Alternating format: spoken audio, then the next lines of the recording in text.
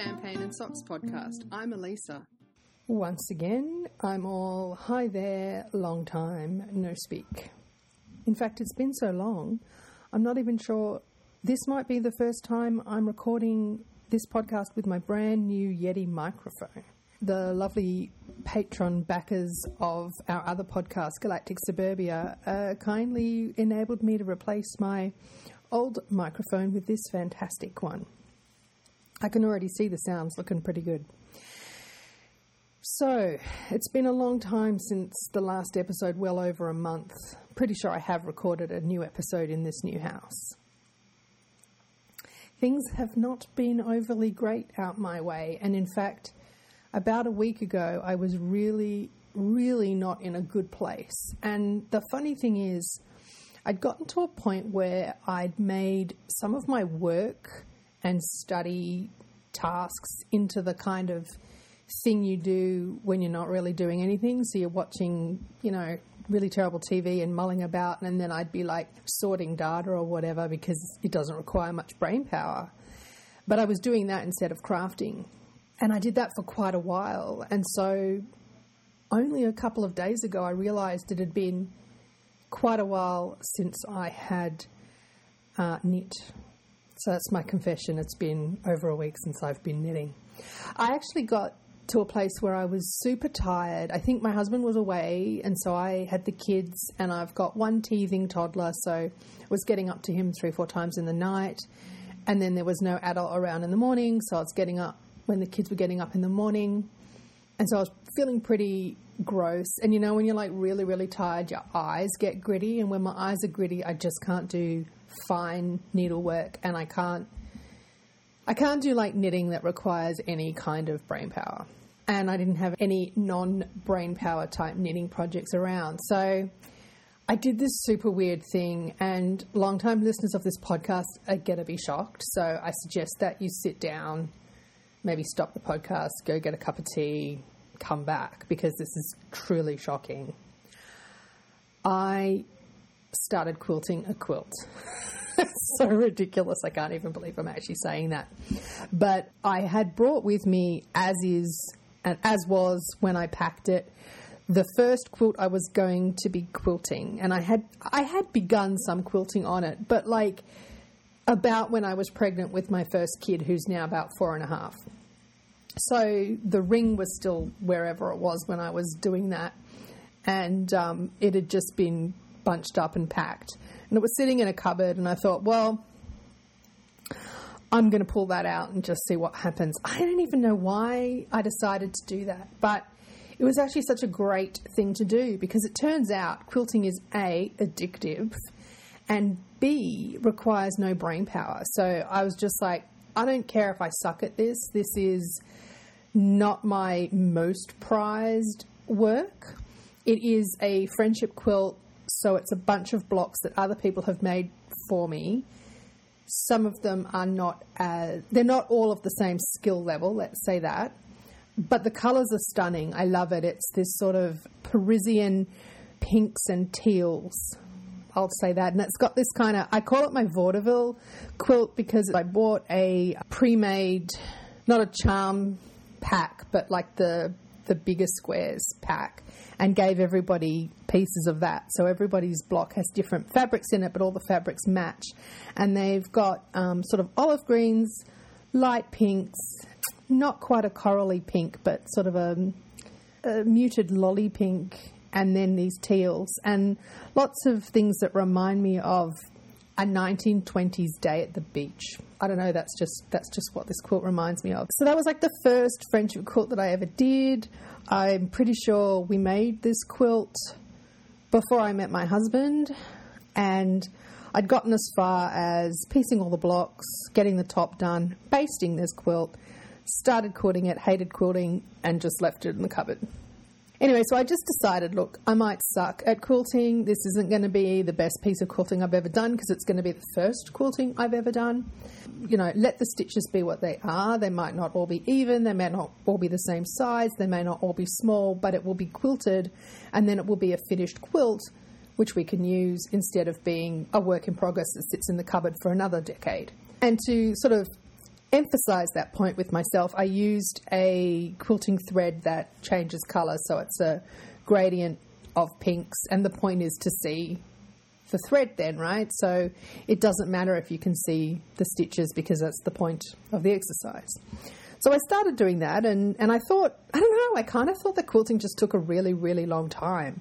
My mum does a lot of hand quilting, or used to when I grew up, and I mean, she finished quilts. She finished queen-size bed quilts, so I'm not sure why I had this in my head that this would be the case, but I decided I would not be a perfectionist about the stitching, and I would do minimum to get this job done quilting.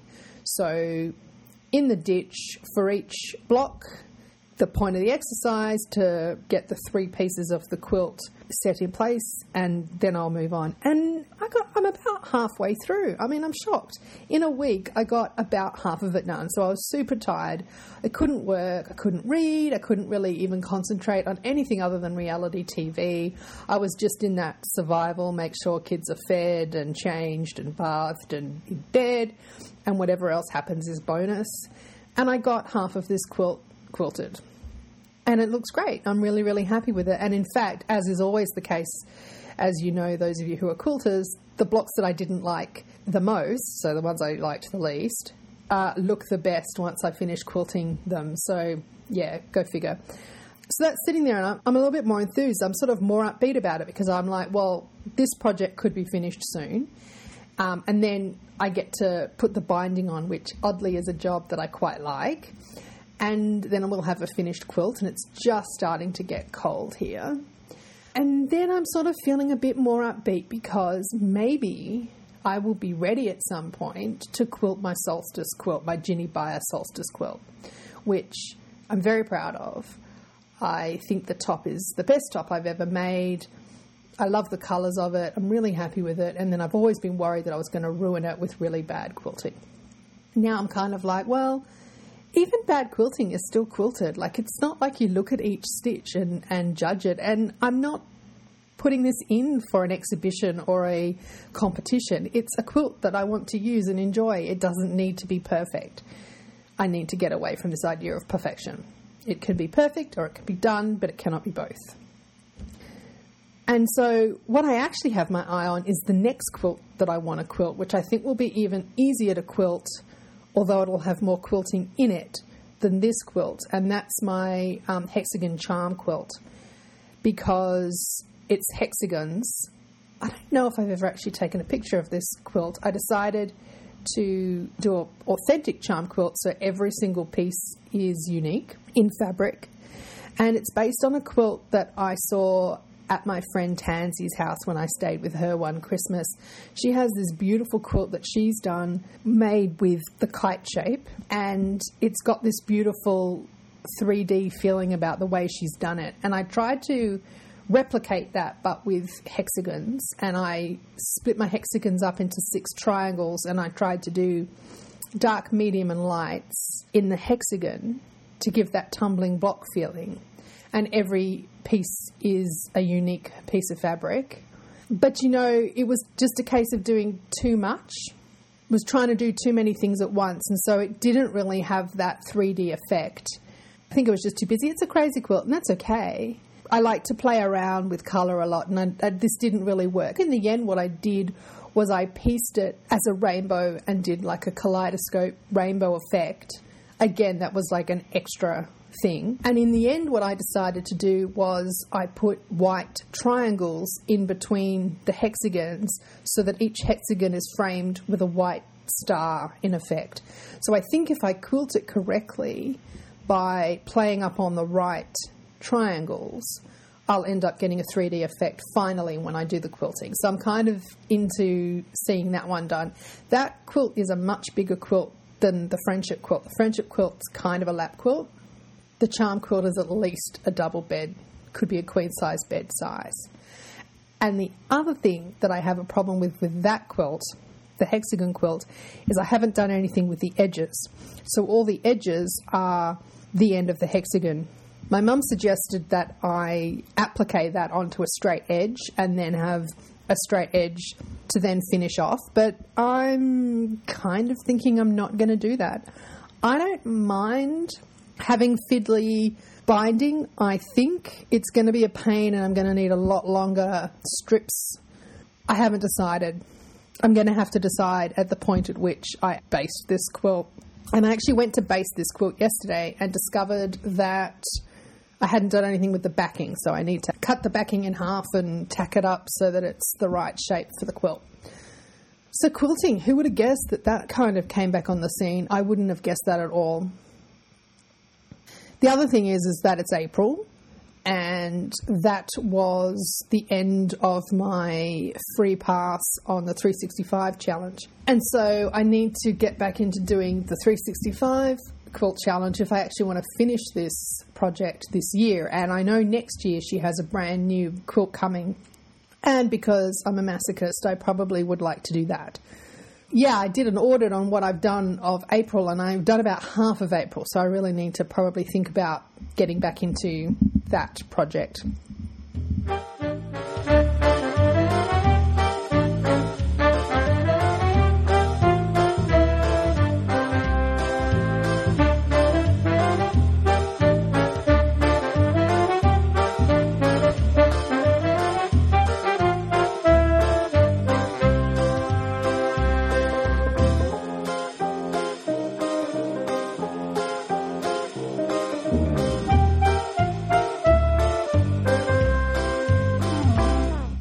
So after doing about a week of quilting and enjoying the quilting, and it was exactly what I needed for the kind of headspace that I was in, I realised that I hadn't been knitting, and I have to tell you I was really not in a very good mental headspace.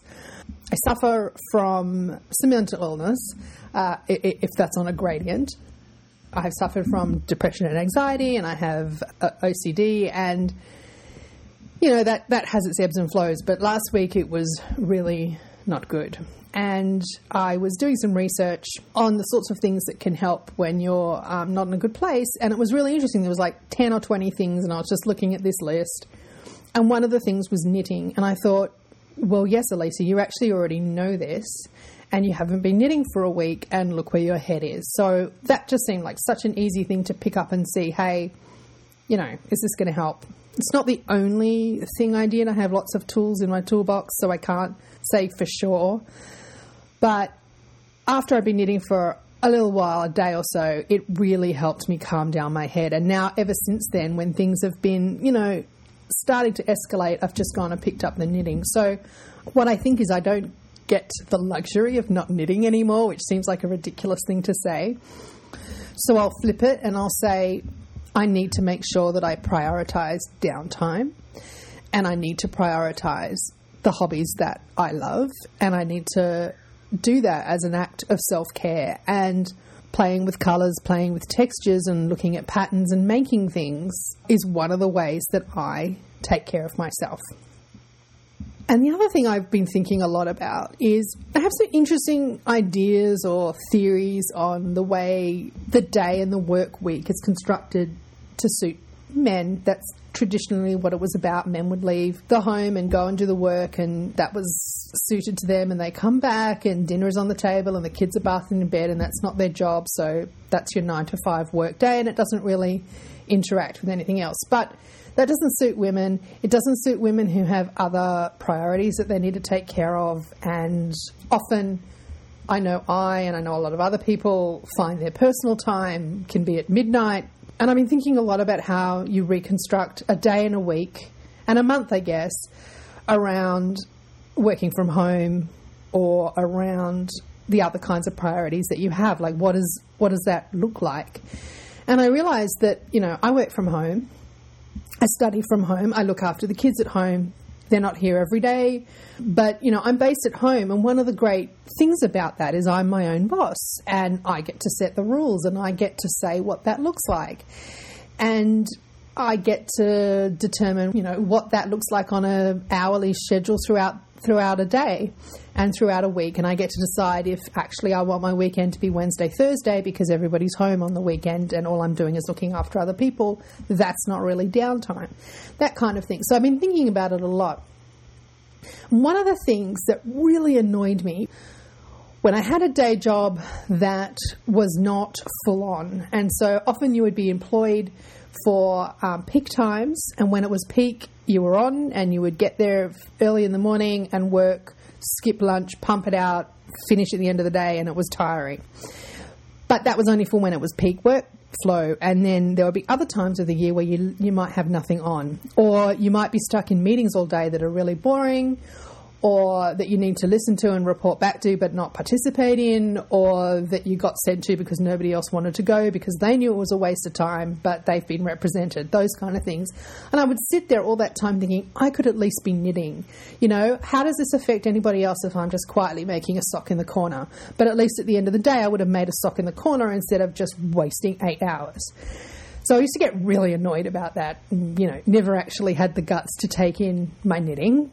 I was an engineer, so, you know, that's not really appropriate to rock up to a senior meeting with your knitting in your hands. So that would really annoy me. But I was thinking, you know, that's not my life anymore. I'm the boss, and I know that I can pay full attention in a meeting and also knit, or I can read and knit at the same time, or I can take a 3-minute break here and knit a row and move on. Like, I'm the person who makes the rules. So I've reintroduced knitting into my day, and I've actually got a pair of socks right next to me that I'm knitting right now, and I'm sort of oscillating between getting work done, knitting a couple of rows. If I'm reading an email, then I'll pick up the knitting, and just bringing that into across my day.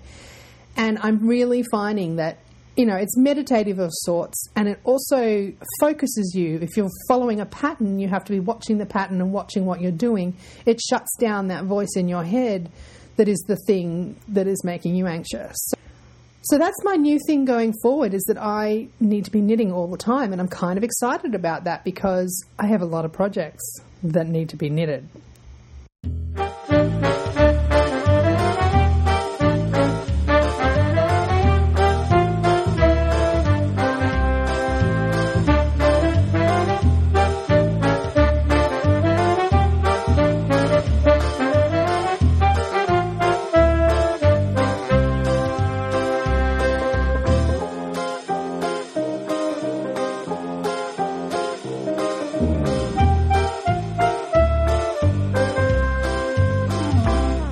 What have I been doing? Well, the socks that I have right next to me that I'm knitting, this is a new project that I cast on, thus breaking my no new projects for 2018 rule. But it's in the first skein that I got from this new yarn club that I joined, Dawson's Creek Sock Yarn Club, which is coming from Maker's Haven, and I found her on Instagram.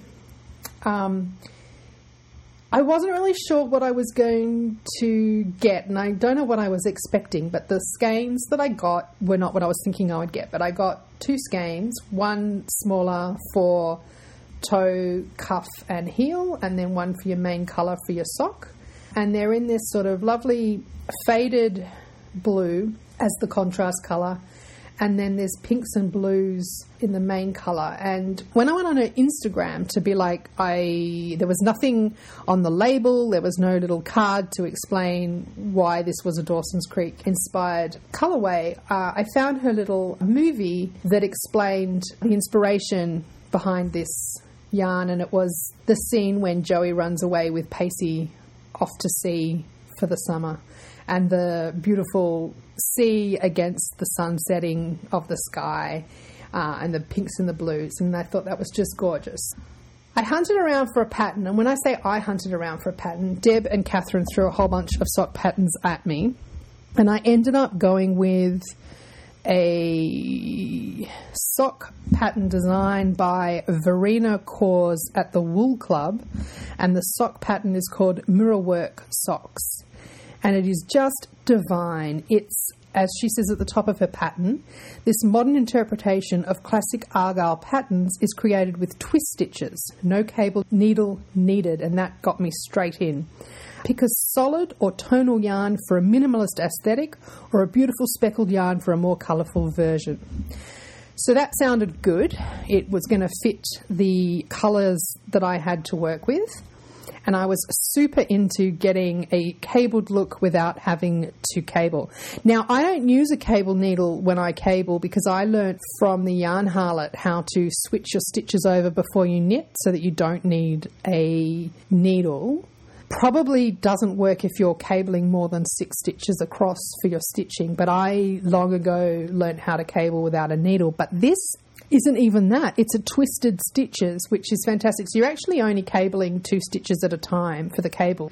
That works that way. And what you do is you knit 2 stitches together, and before you take those stitches off the needle, you then knit again into the front stitch for your cable going one way, and the other way you knit into the back of the second stitch, and then you knit into both of the stitches for the cable to go the other way. And that's your cable. So fantastic, so easy and so quick, and it looks stunning. So I would do this pattern again. I've just completed the first sock, so I'm going to knit the second sock now. I'm loving this. The other thing that I learnt in this pattern is this was my first toe-up sock ever.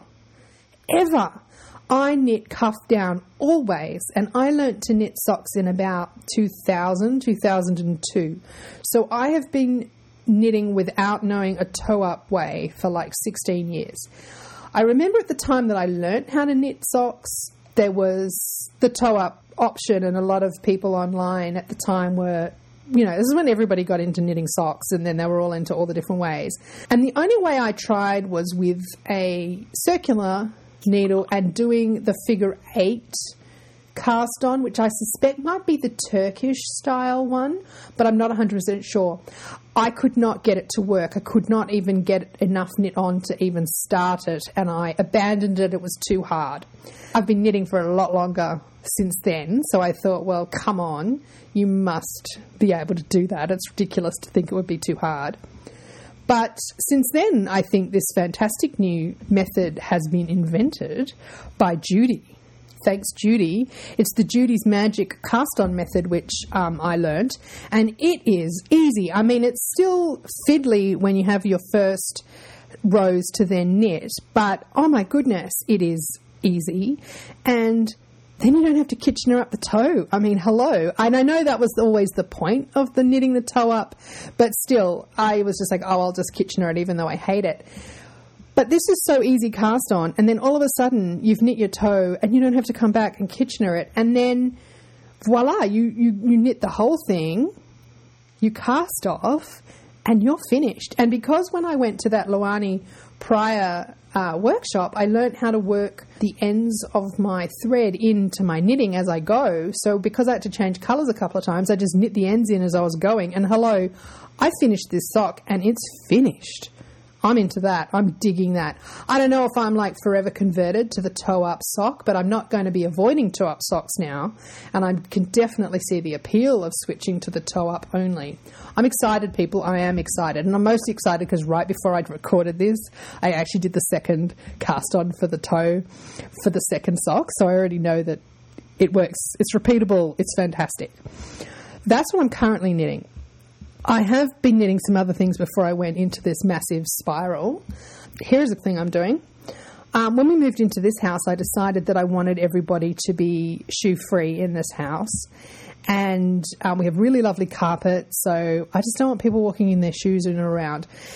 This one time in my life, I went to visit somebody, and they had a shoe-free house, and they had this gorgeous, huge basket at the front door with all kinds of different socks or just socket, like made out of the tights fabric sockets, other options for you to put on your feet, but they wanted you to take your shoes off. And I just thought it was so classy.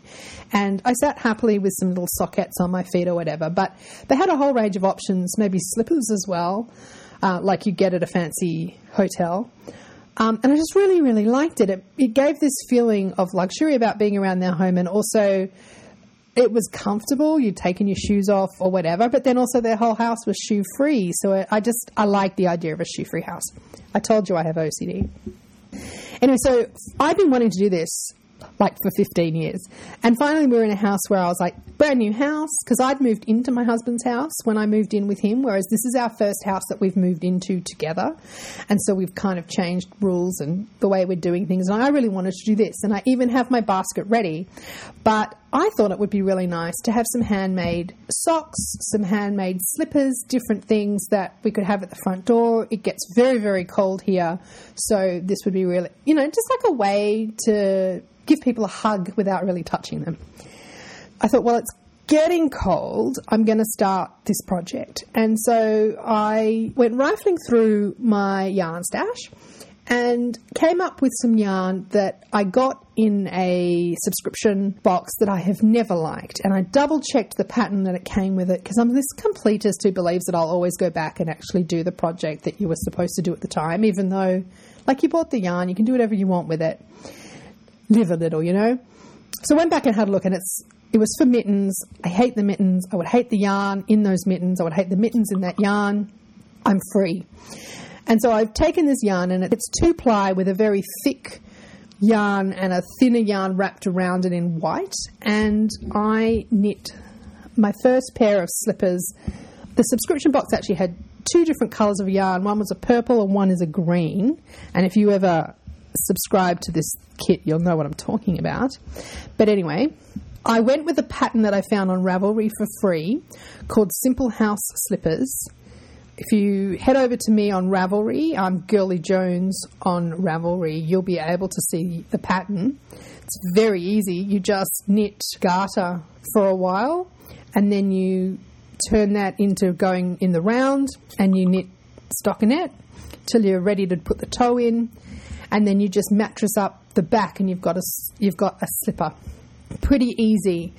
I didn't love knitting with the yarn, which kind of validated the whole decision that I wasn't going to like the yarn for the project that it came with. But when I finished, when I never really believed that they were going to fit my feet because they looked too small, when I finished them, they fit perfectly, and they are so nice that I claimed the first pair for myself. They're a tiny slipper. They don't come any higher than your heel. Just a little slipper, and so warm, so comfy. So that kind of was good because I finished a pattern, but bad because my basket is still empty. So I've cast on a second pair, and I'm aware that my foot's quite small. So the second pair I'm making a little bit larger, because I think most women who come into my house probably have larger feet than me. So I'm going to make that pair. Of course, my 4-year-old was like, I wish I had a pair of slippers. So I'll probably make a pair for her. There's no sizes. There's just the one pattern. So I measured her foot, and she's like 2/3 of my foot. So I think I'll just scale the pattern down 2/3. And my husband said he would wear a pair if I had them. So I might make him a pair as well. I've done some diving and found this kind of yarn, which is not my taste, but a lot of people buy it when they go to a town when they're traveling, and it's a town known for its sheep and its yarn or whatever. They buy you this kind of yarn. My mum went to New Zealand and brought me back some of this kind of yarn. I don't love it, and it's one skein, and it's a funny weight, but it will work perfectly for slippers. So I'm going to churn out a few of those, and those are the kind of no-thinking knitting. So now I actually have that kind of knitting on the needles. I will not get into the same problem as I did the other day. And the other plan I have for the basket of free socks is a slip-on slipper that I saw in a Better Homes and Gardens magazine one time, and that's made with Noro yarn. I don't love Noro yarn. I have some lying around, so I'm kind of thinking that'll be a good option for that. I have a feeling that's a crochet pattern though, but I am planning on digging that up when I've gotten to the end of all the yarn that I can use for these slippers. The other thing I was doing before I got to here, to this point in time, was I was making some more tea cozies. And I have knitted up a whole heap, but I haven't finished them. So that's something that I need to come back to. And I'm not sure if the sewing up of knitting has the same effect on calming the mind as knitting does. I would argue that it doesn't, and that would justify the fact that I have a whole heap of knitting sitting around that just needs to be finished. But, it's probably still meditative. I made the tea cozy that's on the cover of Luani Pryor's third book, I think, Tea Cozies That Changed the World. It looks like a tea cozy with a bunch of pillows or mushrooms stacked one on top of the other. I actually thought that was going to be really fiddly, but you knit the whole thing in one piece and you make those squares that pile up by decreasing down to a very small hole and then increasing back up again to get the pillow effect. And then the bit that I'm stuck on is then you have to stuff it. But I was way less fiddly than I was expecting, and I knit it very, very quickly. So I've knit that one, and then I've knit a couple of less fancy but still gorgeous yarn tea cozies that are going to be for something else. In the end, I've actually done quite a bit of crafting since we last spoke, but I did have a big lull in the middle where I didn't get very much done. I guess the next time I record, I should probably have a fair few socks done. Keep crafting. Send me pictures of what you're crafting. You can head over to our Slack where we have a crafting channel if you're a patron of a variety of different podcasts, this one being one of them, but Galactic Suburbia and Acts of Kitchen by my friend Alex. Or tweet at me. There's a Facebook page. I'm on Ravelry. All the information is at the end of the podcast. Keep smiling, okay?